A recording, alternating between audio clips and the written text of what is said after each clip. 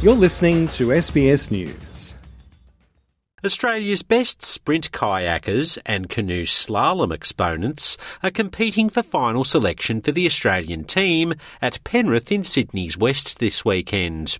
One of Australia's most beloved Olympians, Tokyo Olympics gold medalist Jess Fox, is amongst them. Yeah, it's great to be racing this weekend and also to have the sprint team out here and have both on the same weekend. It'll be exciting to have some of our sprint athletes come watch the slalom and hopefully some of the slalom athletes go watch the sprint. Fox is not just a powerful figure in the physical sporting arena. She is also on the International Olympic Committee's Athletes Commission.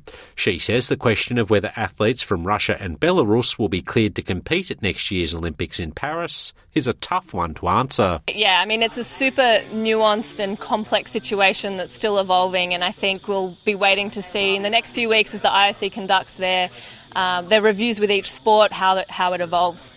Curtis McGrath is a three-time Paralympic gold medalist. He lost his legs in Afghanistan with the Australian Defence Force. But 4 years later, he won a gold at the 2016 Rio de Janeiro Paralympics. He says whatever authorities decide, the disrupted preparations of Ukraine's athletes should be taken into consideration. We all line up hoping that we've got a fair and even race and preparation, and I hope that that's the opportunity that Ukrainian athletes and all the countries around the world that have got conflict in them have that opportunity to compete when they get to the start line. An online campaign is underway calling for Russians to be banned from next year's Olympics.